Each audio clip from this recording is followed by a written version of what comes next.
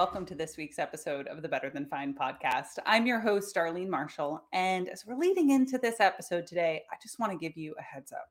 We're going to talk about things like dieting, diet culture, calorie restriction, weight and its relationship to health, how we eat, our relationship with our food, and kind of everything to do with that. So if you didn't pick that up from the title, this is your heads up that this might not be an episode that you want to listen to if those things are going to mess with your well-being, because at the end of the day, on this show, we care more about your well-being than we do about our listener numbers. So if you're going to skip this week's episode, let me give you a few suggestions you might consider going back and listening to the episode on self-compassion in April of 2022. There's a great episode on bodily autonomy in the fitness and wellness industry that's in June of 22. Or if this topic is bringing some stuff up for you, maybe go check out the interview with Maureen Summers, one of my favorite fitness professionals. We've got an episode on weight neutral fitness. That was November of this past year. So there's some options if you need your dose of BTF, but this is not the episode for you. Okay, so let's get to today's episode. You know, I unquestionably grew up in like a diet culture family. The people around me were almost always talking about their weight, losing weight, how they were going to lose weight. And it kind of seemed like they were always talking about how either they needed to lose weight or I needed to lose weight from the time, I don't know, I was maybe like 12 years old. And I don't actually really remember a time when it must have existed, right? It really must have existed, but a time that I wasn't aware that someone around me was dieting, was trying to change the shape and the size of their body. Now, I've been in the industry for about 12 years, and I noticed something in these last year or two, which is a movement against dieting within fitness that just keeps getting louder and louder. And I get questions probably weekly about different diets, anti-diets, weight, health, how to change weight. Just it seems like people want to talk a lot about whether or not diets work and how we can frame this conversation around dieting. I don't actually think I'm the best person to fully flesh out that evidence, but I do know somebody who is. And I invited back a friend of the show, one of my favorite people, to come on and talk about it. So if you've listened to the birthday takeover episode, you're going to recognize his voice. He is the content development and production manager at NASM. Which means that he's one of the minds behind all of the courses, the certifications that you take if you are taking an NASM course. He's been in fitness for over 20 years, and he's got a bachelor's in psychology, a master's in exercise science, and he's currently getting his doctorate in health science and organizational leadership. So I could not think of a better person to sift through the evidence around dieting, like the real scientific evidence around dieting, and help us to make sense of this question. Do diets actually work? Like the people who are out there saying, oh, diets don't do anything versus the people who are out there just advocating constantly for weight loss and everybody in the middle. How are we supposed to make sense of it as normal people? Well, this guy's going to help us do it. Rich Fahmy, friend of the pod, welcome back to Better Than Fine. Hi, Darlene. Wow, that's a lot of pressure. Gauntlet thrown. That's what you got. Yeah, show me what you got, Fahmy. I want to frame for our listeners one more thing. Today's episode is going to be a little bit different. It's been inspired by one of my favorite, probably my very favorite podcast, which is Maintenance Phase. And if you've never listened to Maintenance Phase, you should totally go listen to it. You'll love it, I promise. So Rich has prepared a review of evidence and arguments around dieting and diet culture and how we approach it all so that he can share that with us. I have not reviewed all of Rich's notes other than to frame the conversation. So I'm going to be learning right along with you from his informed perspective. All right. So are you ready, Rich? I'm ready to go. Let's dive in. Okay. Let's kick it off. Where are we going to start? Well, I think it's useful to frame a few things about how we're going to go through this so people can understand, because there's so much information that I had to sort of leave a lot out. So I tried to narrow my focus so we can get this done in a reasonable amount of time. But I think I think, well, we could do a part 2, a part 3, a part 36, We whatever you might. think. We can do that. I don't know. We'll just make it like a Huberman Labs episode where it's like 5 hours of him and Sam Harris arguing about the nature of reality. We can do that. I'm down. So first thing, we'll kind of go through a foundational understanding of things that we all pretty much accept about weight loss and, having obesity or overweight. And because there's certain kind of ground rules and foundational concepts that I think we all accept, but let's review those a little bit. And then we'll talk about how that leads to the recommendations that public health professionals, healthcare professionals, and fitness professionals, make around losing weight, and why that's the main intervention for a lot of these professionals. And then we'll also talk about the complexity, sort of the reality of it, and then what's the right way to think about it. So Okay. that's how I'm That thinking. sounds reasonable. And I, just to frame for the listener, part of why I asked you specifically is that with a background in psychology, I feel like you can understand the behavior piece. With a master's in exercise science and a career in fitness, you definitely understand what's happening physiologically. And now you're out there studying public health and leadership, which means the way that messages go from science to us using them is the whole journey of public health and communication. And so that's why I could not think of a better person to lead the conversation. And I think there's so many different facets to it that whether you're a layperson or you're a fitness professional, you don't necessarily understand all these different ways that information gets manipulated and misinterpreted. And that's how you end up with some, 22-year-old freshly getting certified out there being like, I don't know what they're talking about. It's just calorie restriction. It's simple, bro. And I feel my blood pressure already starting to rise as I'm making that joke. I love that you throw in the bro at the end. Bro, I worked in a gym for a long time. I know what it's like. Bruh. It's all you, bruh. It's all Bruh. you. I just got my fingertips on the bar. Yeah. That's what I always think of. Lock out, Yeah. finish her up. Anyway, let's get to it. All right. So let's talk some foundational stuff.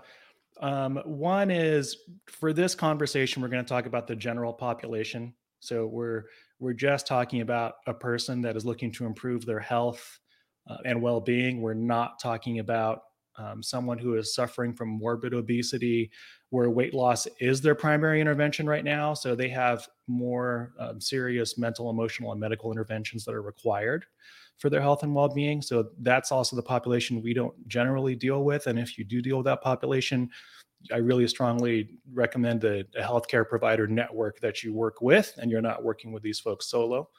The other population, go ahead. I'm going to chime in there. Mm-hmm. For those who don't know, morbid obesity is a BMI over 40. Yes. And specifically that matters because that is the population where there is a measurable negative health outcome to having weight. People think it is far lower in the BMI threshold. It is morbid obesity, and the threshold where weight becomes a medical issue is 40. Okay. That's good. Yeah. We can agree with that. Like, I think it's just so important because people think like, oh, I just really need to lose 20 pounds. I must be unhealthy. But weight itself, in the absence of other pathology below 40, is not medically compromised. Okay. Do you agree? Do you disagree? Do you want to argue about it? I agree. I think we'll actually get into that a little bit too. And we can get into, no, that's totally great because that actually sets up a big chunk of the conversation. In maintenance phase fashion, I am jumping ahead. That's totally fine. That is totally fine. Okay, and then the other population we won't talk about are athletes that need to be at specific weights for competition or competitive reasons, because those are extreme examples, and those athletes will also tell you that that is not generally healthy to do. It's temporary and just needed for their competition. So another foundational concept is we should accept that a caloric deficit is the requirement for weight loss. Okay. And that is where your energy expenditure is greater than your energy intake. Now that comes with a big however. However, it is way more complex than that and multifactorial than just eat less, move more. An analogy I like is actually from Maintenance Phase. It's a basketball analogy, and I'm a basketball fan, so this works really well. But yes, to win a game, you need to score more points than the other team, right? That is like achieving a caloric deficit. But what goes into that is way more complex, right? In terms of offensive strategies, defensive strategies, coaching, player preparedness, however many, hundreds of factors go into winning a basketball game. So that's how I like to think about weight loss is the idea. Yes, you expend more than you intake. But of course it's way more complex than that. Right. I'm so glad. One of the next things. I'm so glad that you added not only the basketball analogy, obviously I love Maintenance Phase, but I immediately thought of, there's this great anecdote from the Celtics in the 80s. My grandfather was a big Celtics fan, where they would I think it was that they would heat the side of the court that the opponents would be playing on the second half of the game so that they would shoot more poorly. There's so many things that go into, we think about the ball deflating, that whole scandal. There's all these little nuanced things where the caloric deficit isn't as simple as just count your calories and you're done. You're listening to the Better Than Fine podcast. I'm your host, Arlene Marshall. My guest is Rich Fahmy, and we are answering this question. Is dieting really that bad? Do diets work? What's going on here? So Rich, we've got some foundation setters. There's more foundation to say. Yeah, there are a couple other things I think we should acknowledge for the science folks out there as well. That metabolic syndrome is the thing, right? So metabolic syndrome is characterized by extra adipose tissue, the body fat tissue around the waist, reduced activity or sedentary behavior. And it's a cluster of medical conditions, including abnormal cholesterol and triglyceride levels, increased risk for type 2 diabetes, heart disease and stroke, and high blood pressure as well, and higher blood sugar. So that's also related to insulin resistance. That's part of it. So those are the hallmark features of what we consider to be metabolic syndrome. The more conditions you develop, the more your disease risk goes up, is the simple relationship. And I do want to reiterate that, inactivity is part of that. I think we tend to focus on diet, nutrition, but inactivity is part of that equation. And there is a relationship with body weight, but I think that relationship is the strength of that relationship is overstated, which is part of what drives the interventions that get recommended. Okay, let's talk about this. I think we need to talk about this. Okay, so metabolic syndrome is your metabolism, your body's ability to process energy, right, is somehow compromised. And we know it's compromised because you start to have cardiac issues, right? You said hypertension, start to have blood sugar issues. So pre-diabetes, you're getting blood sugar spikes and crashes. You're sitting around a lot because you mentioned sedentary. I think I've had a few clients who've been diagnosed with metabolic syndrome who have not been sedentary. They're active, but they're inconsistent. Right. There's some other stuff going on there. Metabolic syndrome is really complex is kind of what I'm leaning into. And like you said, it's got this relationship with weight, but it's not causal. It's not I have weight, therefore I have metabolic syndrome. Right.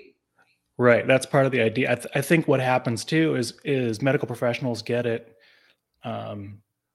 Get it twisted. That's kind of the funny way. I guess that's one way to put it. But because weight loss creates improvements in these things, then it's an automatic assumption that weight gain creates these things. Hold on. So you said weight loss creates improvement in metabolic syndrome. Do we know if it's causal or correlative? And for the listener, the difference is, do we know that the weight loss causes the improvement? Or is it that we typically see weight loss in somebody who's improving their metabolic syndrome? I would say it's more correlational, but strongly correlational is probably a good way to put it. Is that, when you see weight loss, these things tend to follow. Tend to get better. Okay. So it's not that losing weight improves metabolic syndrome. It's that if I'm doing all the things that improve my metabolism, my weight is probably going to go down eventually. Yes. Yeah. That's very important that we look at things as our ultimate strategy is a weight neutral approach. It's not that focusing on weight loss improves metabolic syndrome.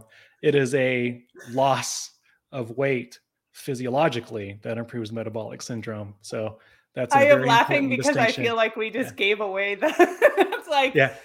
our Well, so see. a little tip behind the hat. If you've been a Better Than Fine listener for a long time, you probably know that we're late neutral. But essentially, this is our argument why. Yes. Yeah. I gotta laugh, The though. punchline is a weight neutral approach is the way to go. I don't know that people would be surprised by that. So it's okay if the ending's given away because the journey there is worth the wait. Oh, but pun intended. Is that a pun? Oh, I didn't actually intend the pun. But But the yeah, journey there is worth the I didn't intend it. I wait. didn't intend it. Zing! It You're was listening to the Better Than Fine WAIT. podcast. We make the jokes here. Okay, so metabolic syndrome has this whole class of diagnosable, measurable hallmarks that are not weight. I recently had a client who is a soft quotes here, normal weight, but has all the hallmarks of metabolic syndrome. So you might have metabolic syndrome and not have elevated weight, but I hear, you've got some cardiac stuff, you've got some blood sugar stuff. We can measure it in your A1C. We can measure it in other metabolic measures. And typically, if you're doing all the things that improve metabolic syndrome, your weight will also, I'm going to say go down because I feel like improve is not weight neutral. Like that's not weight neutral language. Right. Yeah. And there's actually an unfortunate term that I was going to bring up later, but you actually brought it up. Well, let's do it. The term, when you have someone who is a quote unquote normal weight, I'm doing air quotes for those who are just for the listeners. And they have, the cluster of cardiometabolic stuff that is metabolic syndrome. They are deemed to have metabolic obesity. Right. What a stupid phrase. I'm not a fan. Phrase. I'm not a fan of that term because you're still calling it something that is related to your weight, but it's not because your weight is quote unquote normal on a BMI chart, but you're basically saying your metabolism is suffering from obesity. I don't know how to even characterize that, but it's such an unfortunate term. But I might use it because that's what some of the research refers to it as. But then that I'm means actually glad that you unpacked it first because I think I would have started yelling at that Would you start screaming? And then I will say things that will make our producer upset. So let's just keep rolling here. Okay, so where do we go from here? Okay, so really, what's the upshot of all this? Like, what's the punchline of all these relationships that we consider out there, and these foundational understandings about weight and weight loss and weight management is that we generally get a societal and public health perspective that weight loss or weight maintenance or just my weight is reduced to individual behavior. So it is about my inability to maintain what I eat versus expend. And it is just way more complex than that, and which we'll get into.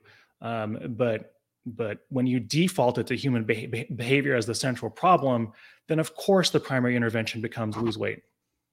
Yeah.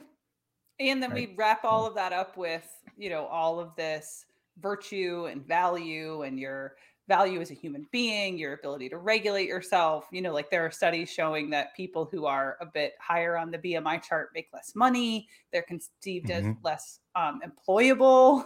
And so we get all this other gobbledygook mixed up with that idea that you just described, which is like, oh, it's just your individual behaviors. You clearly just can't control yourself. And that's why your weight is the way it is. And that's just not true. Yeah, for sure. I mean, and we'll get into that a little bit too, but and we're actually about to get into that, but I threw in, because we're doing a teaching, we're not really, I don't know, what do you want to call it? We're really just doing me getting mad. Episode. Yeah, this is, Eric, can we retitle this to Making Darlene Bad episode of Better Than Fine? So I have a funny little, I tried to research where did this focus come from or start, or, especially public health and healthcare. And I found, and I don't know if this is 100% accurate, but this is the best I could find. But in 1949, a group of doctors established something called the National Obesity Society. And it was credited as being the first organization to take something that was sort of marginalized in terms of treatment, on the fringe medicine, right? And bring it mainstream. But one of their key tenets is that they believe that any level of thinness was healthier than being overweight, and that a thinner you was a healthier you under all circumstances. I am angry on behalf of 15-year-old Darlene, who was given that message by her caregivers. Actually, you'll appreciate this. In the statement that I would be better at basketball if I was lighter. And I am fighting like, I keep laughing doing this episode, but it's because my coping strategy for unexpressed anger is to laugh. And I am feeling myself get red and the grin climbing to the corners of my eyes as I'm like, why? There's Rich, are you familiar with the research showing that statement is just factually false? Because I believe that there is research showing that as we age, when you are lighter, thinner, you're actually have a higher all-cause mortality than people who are, a little heavier going into their 70s and 80s because of things like you'll better be able to sustain a fall, or if you get sick and you lose your appetite because you have got a few more pounds on, you'll actually get through the illness better. Were you gonna, did I steal it? Did I steal your line? No. That wasn't on the menu, but oh my gosh, is that another? Oh man, you just terrible. Keep ripping them. No, I love it. Terrible. Keep going, I didn't mean to do that again. No, it's just, I think it's because I'm a dad. It's the dad jokes are intuitive and integral to my speech patterns. Yeah, and your identity. I'm not very familiar with that research. I do remember research that showed carrying somewhere around 15 to 20 pounds into that stage of life was actually healthier. Yeah. And I can't tell you how many women that. In their like 60s, 70s, 80s have hired me and tried to get me to help them lose weight. Even though I'm like, no, you want to gain as much muscle as possible. Please stop trying to lose weight. And that's an important thing too, is we're not necessarily talking about fat weight. Yeah, talking about weight. Right. You were talking about weight. Yeah. Weight. And that could be muscle weight syndrome. The positive metabolically active tissue is muscle and bone density and all these other things that could make you heavier, but actually healthier. Oh, absolutely. Oh, you're setting me up so well. You're going to like what I've got on that. Right. Well, let me just, for the listener, you're listening to the Better Than Fine podcast. I'm Darlene Marshall. Our guest and guide is Rich Fahmy, and we're asking this question. Our diet's really so bad. And if you can't tell by that uptick pitch and the way that I'm turning bright red on the camera, you could probably guess where I'm going. But Rich, please continue. Where are we headed next? All right. I think you made a point about social determinants of health. So I think we should throw a line in here to expand on that. And this is a summary or paraphrase of a research study, but the author essentially said that the narrative of individual responsibility, so it's all reduced to behavior and individual responsibility gobbledygook, does not account for the fact that social, economic, environmental, and biological factors have different strength of influence on each person. Ooh, and depending on their circumstances and biology. Yeah. So what this means is that the relationship between health status and weight status it's not uniform. It doesn't hold the same way every time it's tested. So weight and the relationship between weight and health is really more of a spectrum, and it's very heterogeneous across the population. So the fact that we always make weight loss our first intervention does not at all meet the reality of the population. Yeah. So when you're pushing, well, I just want to take that one step further.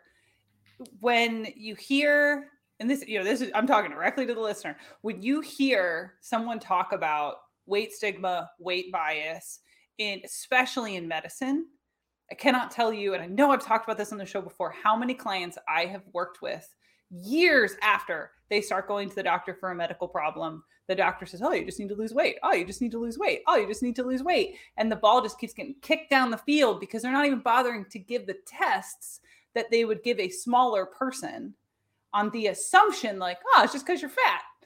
And how dehumanizing and unfair and just scientifically inaccurate that strategy is. And that is a current underlying my fury.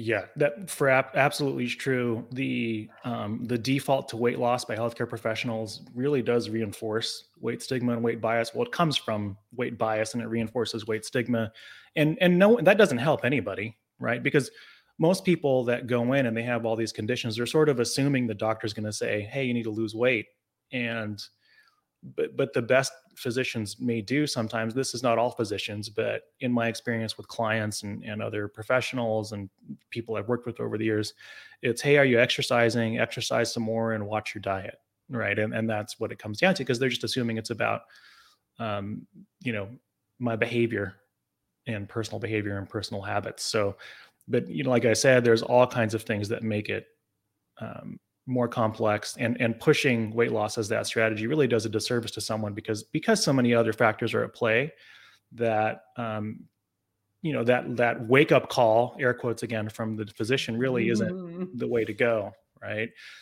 So I figured we'd talk a little bit about, I keep saying it's more complex, and kind of there's two things I landed on that I think make it more complex.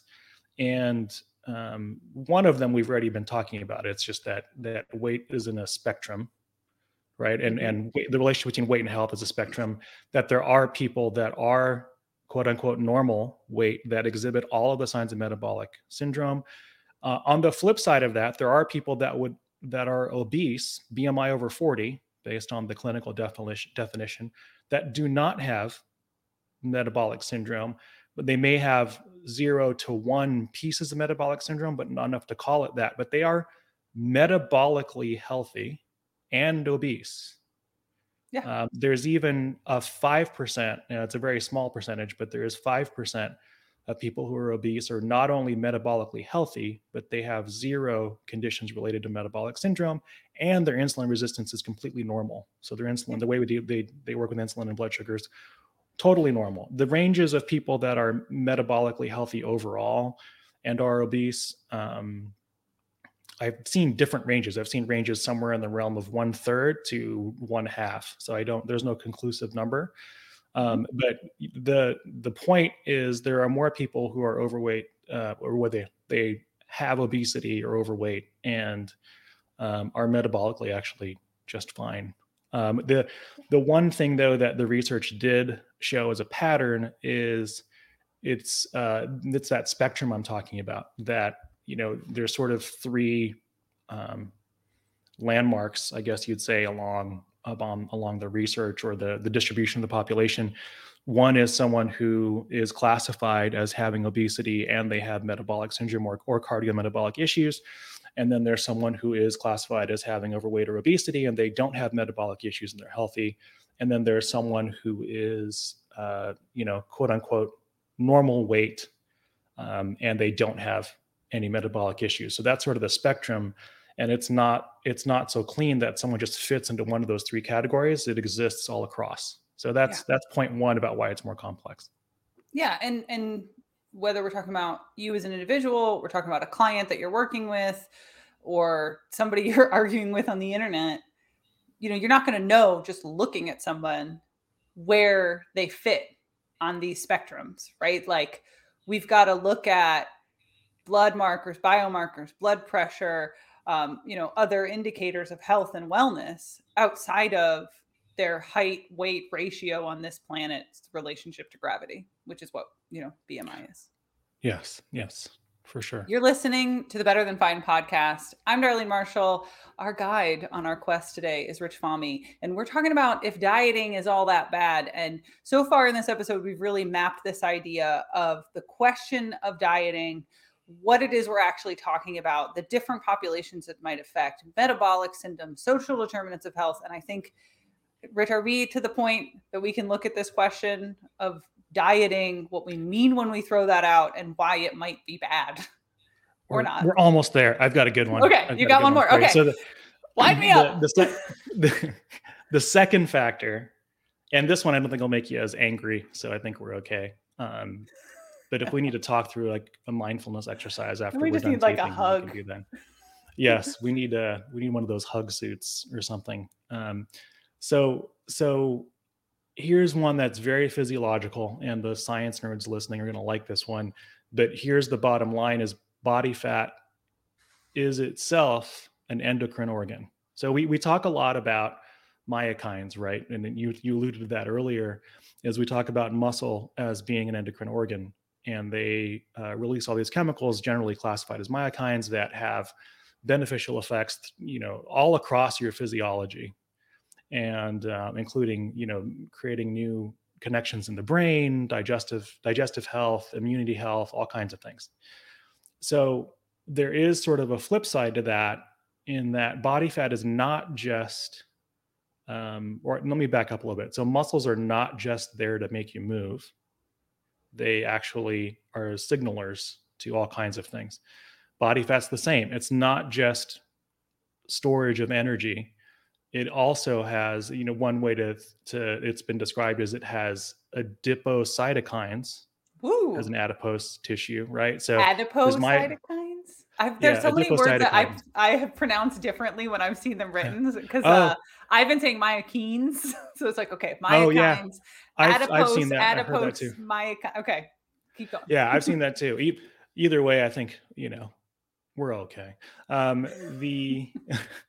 But so it's sort of two different endocrine organs, if you want to think about muscle versus fat tissue. But the other problem with that is I can't just say, oh, you have more fat based on, because your BMI is high, and therefore you're going to have issues, because the distribution of fat is different from person to person, and it's not uniform in composition or distribution. And those two things directly impact what kind of an endocrine organ your adipose tissue is. Adipose tissue participates in the regulation of a whole range of biological functions. Some of the big ones are coagulation, appetite, immunity, sugar and fat metabolism, reproduction, blood vessel formation, and a whole bunch of other stuff. So if your adipose tissue is disrupted either by its amount, distribution, or composition, it will have a negative impact on a whole bunch of systems. But I can't just say, because you have more body fat, even based on a skin fold test or skin fold assessment, and definitely not BMI, because BMI doesn't account for distribution of body fat at all, or the type of fat you have, or its composition, or the type of weight at all, or the type of weight. Yeah, the type of weight. You could be just having extra muscle mass, and therefore you're overweight you're classified as overweight on a BMI scale. But so what this means is, not only is our relationship with weight and health complex, but body fat itself is incredibly complex. And it will not behave the same way for every person just because they have more of it. So the strategy has to be tailored to the individual, and the strategy cannot be weight focused. It has to be weight neutral, and our interventions can't just be, lose weight, change your behavior in every sense. Just calorie restrict. So I want to translate a little bit of that for the listener. So essentially what I hear you saying is fat mass distributed around the body. And when you say composition, you mean that there are different types of fat mass, and those behave differently metabolically. There might be different reasons for that composition. And all of these different factors together are going to affect, if I really simplify what the endocrine system does, it's like hormones and signaling to all these different organ systems in the body. And so fat mass, adipose tissue itself is active in this way. And there's a ton of variance. So we can't just say lose the fat. You do it. Yeah? Yeah, that is spot on. So I don't know, if I had a name chart with gold stars, I think you would have received somewhere around 5 gold stars. Hooray! That. I like summary. Stickers. I feel like I feel like there's a certain subset of our listeners who are going to be like, I want gold stars. I want a gold star. Gold stars. Gold stars to the listeners for jumping on our bandwagon.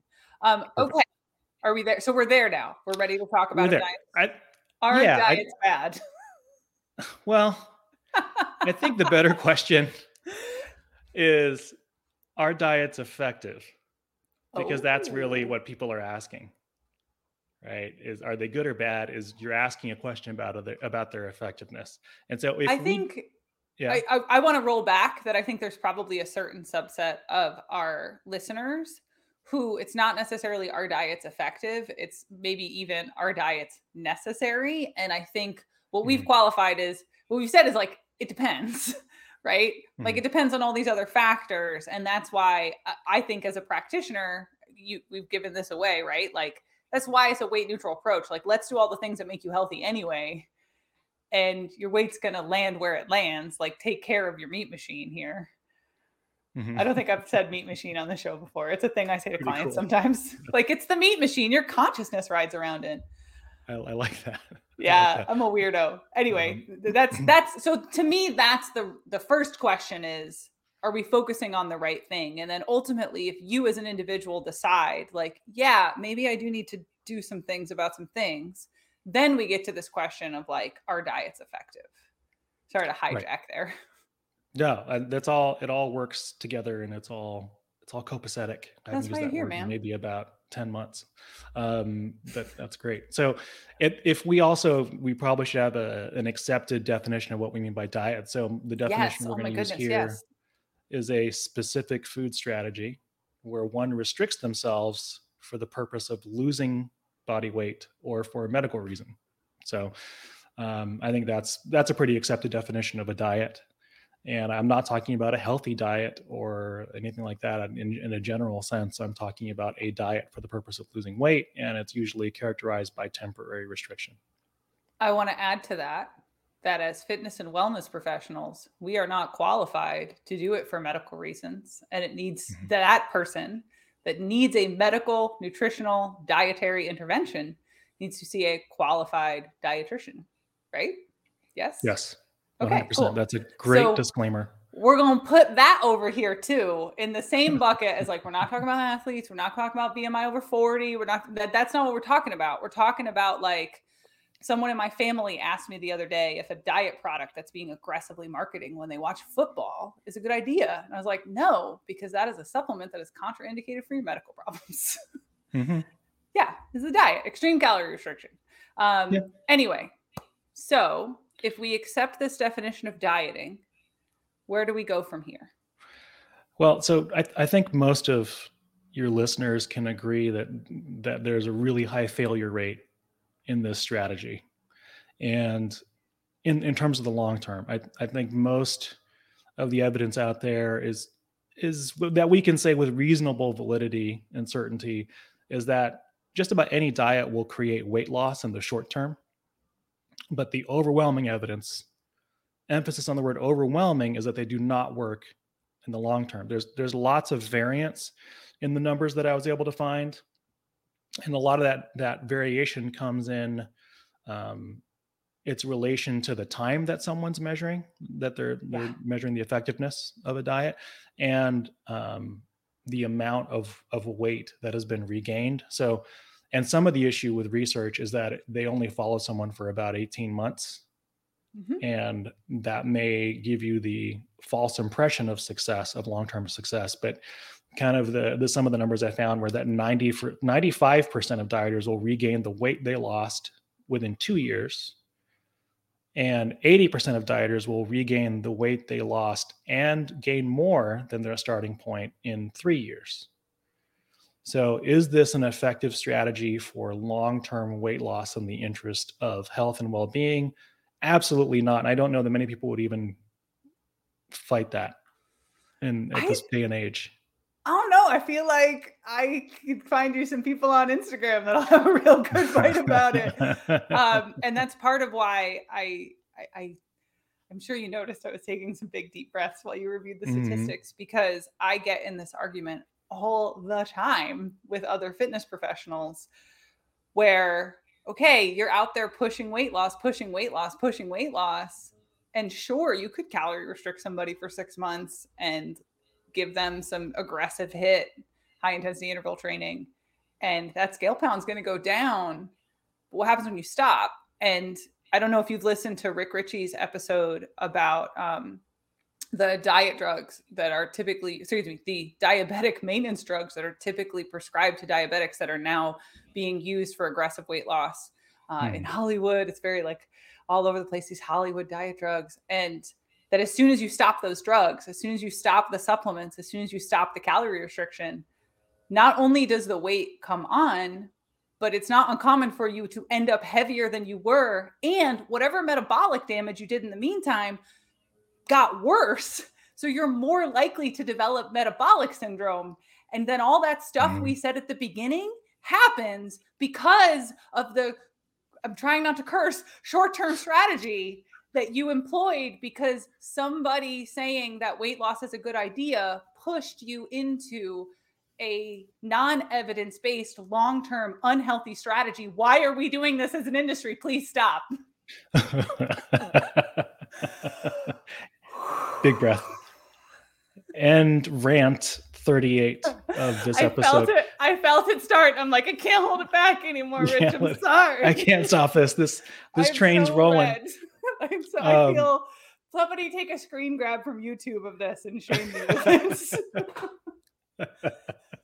You knew this topic would get you all but we have bothered. To talk about it, and I partly want to talk about it because you're someone that I respect so much, who I know was going to come in here with real science and data, and that you bother to do the research.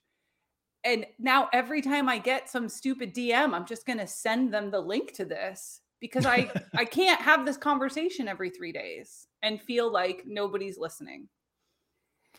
That sounds like a plan to me. Make it easy. Just put the link in a form message and just send it out.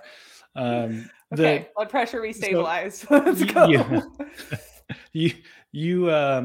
You mentioned a couple of things that I think that are worth expanding on. The yo-yo dieting. I didn't do a lot of research on this, but I did catch some stuff about yo-yo dieting being metabolically harmful. So it's yo-yo dieting too, in case someone isn't sure what that means. That is the repeated employing of diet strategies as we've defined here. And it's creating that cycle of weight loss and regain, weight loss and regain, weight loss and regain. And that does create metabolic issues, and not surprisingly can make, managing your health harder with every subsequent cycle of that. So not only is that physiologically harmful, but a focus on weight is harmful. And one of the things that you did such a great show with Katie Hake, I hope I'm saying her name correctly, on the strategy of intuitive eating. And that actually has some really good evidence around it, that you get not only an improvement in the things that we look at with those cardiometabolic markers, such as improved blood pressure, triglycerides, but also reduced anxiety and depression. Their preoccupation with food is reduced. Shame and guilt over eating behaviors is reduced. Self-esteem is improved. Self-compassion is improved. Self-acceptance is improved. And overall satisfaction with life is improved, as well as healthy eating behaviors. Yeah. So weight loss strategies that are comprised of diets do not show those results. In fact, they show the inverse of a lot of those results. And we say all the time on this show, shame, blame, and guilt, the three horsemen of the wellness apocalypse. And I think what you highlight there is, if we are looking for a truly holistic approach to nutrition that supports long-term wellness and well-being, dieting doesn't work. Not only that it doesn't work for the thing it's being sold for, it doesn't work on all these other things. And so I want to plug a few other things. You mentioned Katie Hake. We have 2 episodes on intuitive eating. The episode with Katie Hake is about the ideas around intuitive eating. And there's a second episode a few weeks later that was an audience request that we go through the 10 principles of intuitive eating. There was also a great article in the New York Times this past week about the journey of intuitive eating into the world, the scientific evidence underneath it. It's an interview with its 2 creators. And I highly recommend any of those resources for people who are looking for something that actually does work. But just a quick plug, it's a completely different way of approaching nutrition toward your wellness and well-being than the diet culture that we have all, myself included, been raised in and are now in the active process of deprogramming, because we've got decades of evidence that show it just doesn't work. It's not helping us. Is there anything that you would like to add to that, Rich? No, that's a great summary. I think if we had to bottom line this, It really is take a weight neutral approach with intuitive eating. And even though the goal of intuitive eating does not have anything to do with reducing your weight, it is actually a better strategy for weight loss if that is your objective. And what we understand about fat as an endocrine organ and muscle as an endocrine organ actually underscores the importance of movement, which we've talked about several times. That, really, if we're looking at improving your health and well-being, weight loss for its own sake is not the strategy. The strategy is improving your relationship with food, your understanding of what food does for your body, and moving in a way that's enjoyable. So all of these things, that's the strategy you should take, because that actually creates long-term outcomes. So there's your punchline. It's beautiful. I love the punchline. Thank you so much for, when I floated this idea to you, I felt like I was giving you a big assignment when you're already such a busy person, and you've taken it so seriously.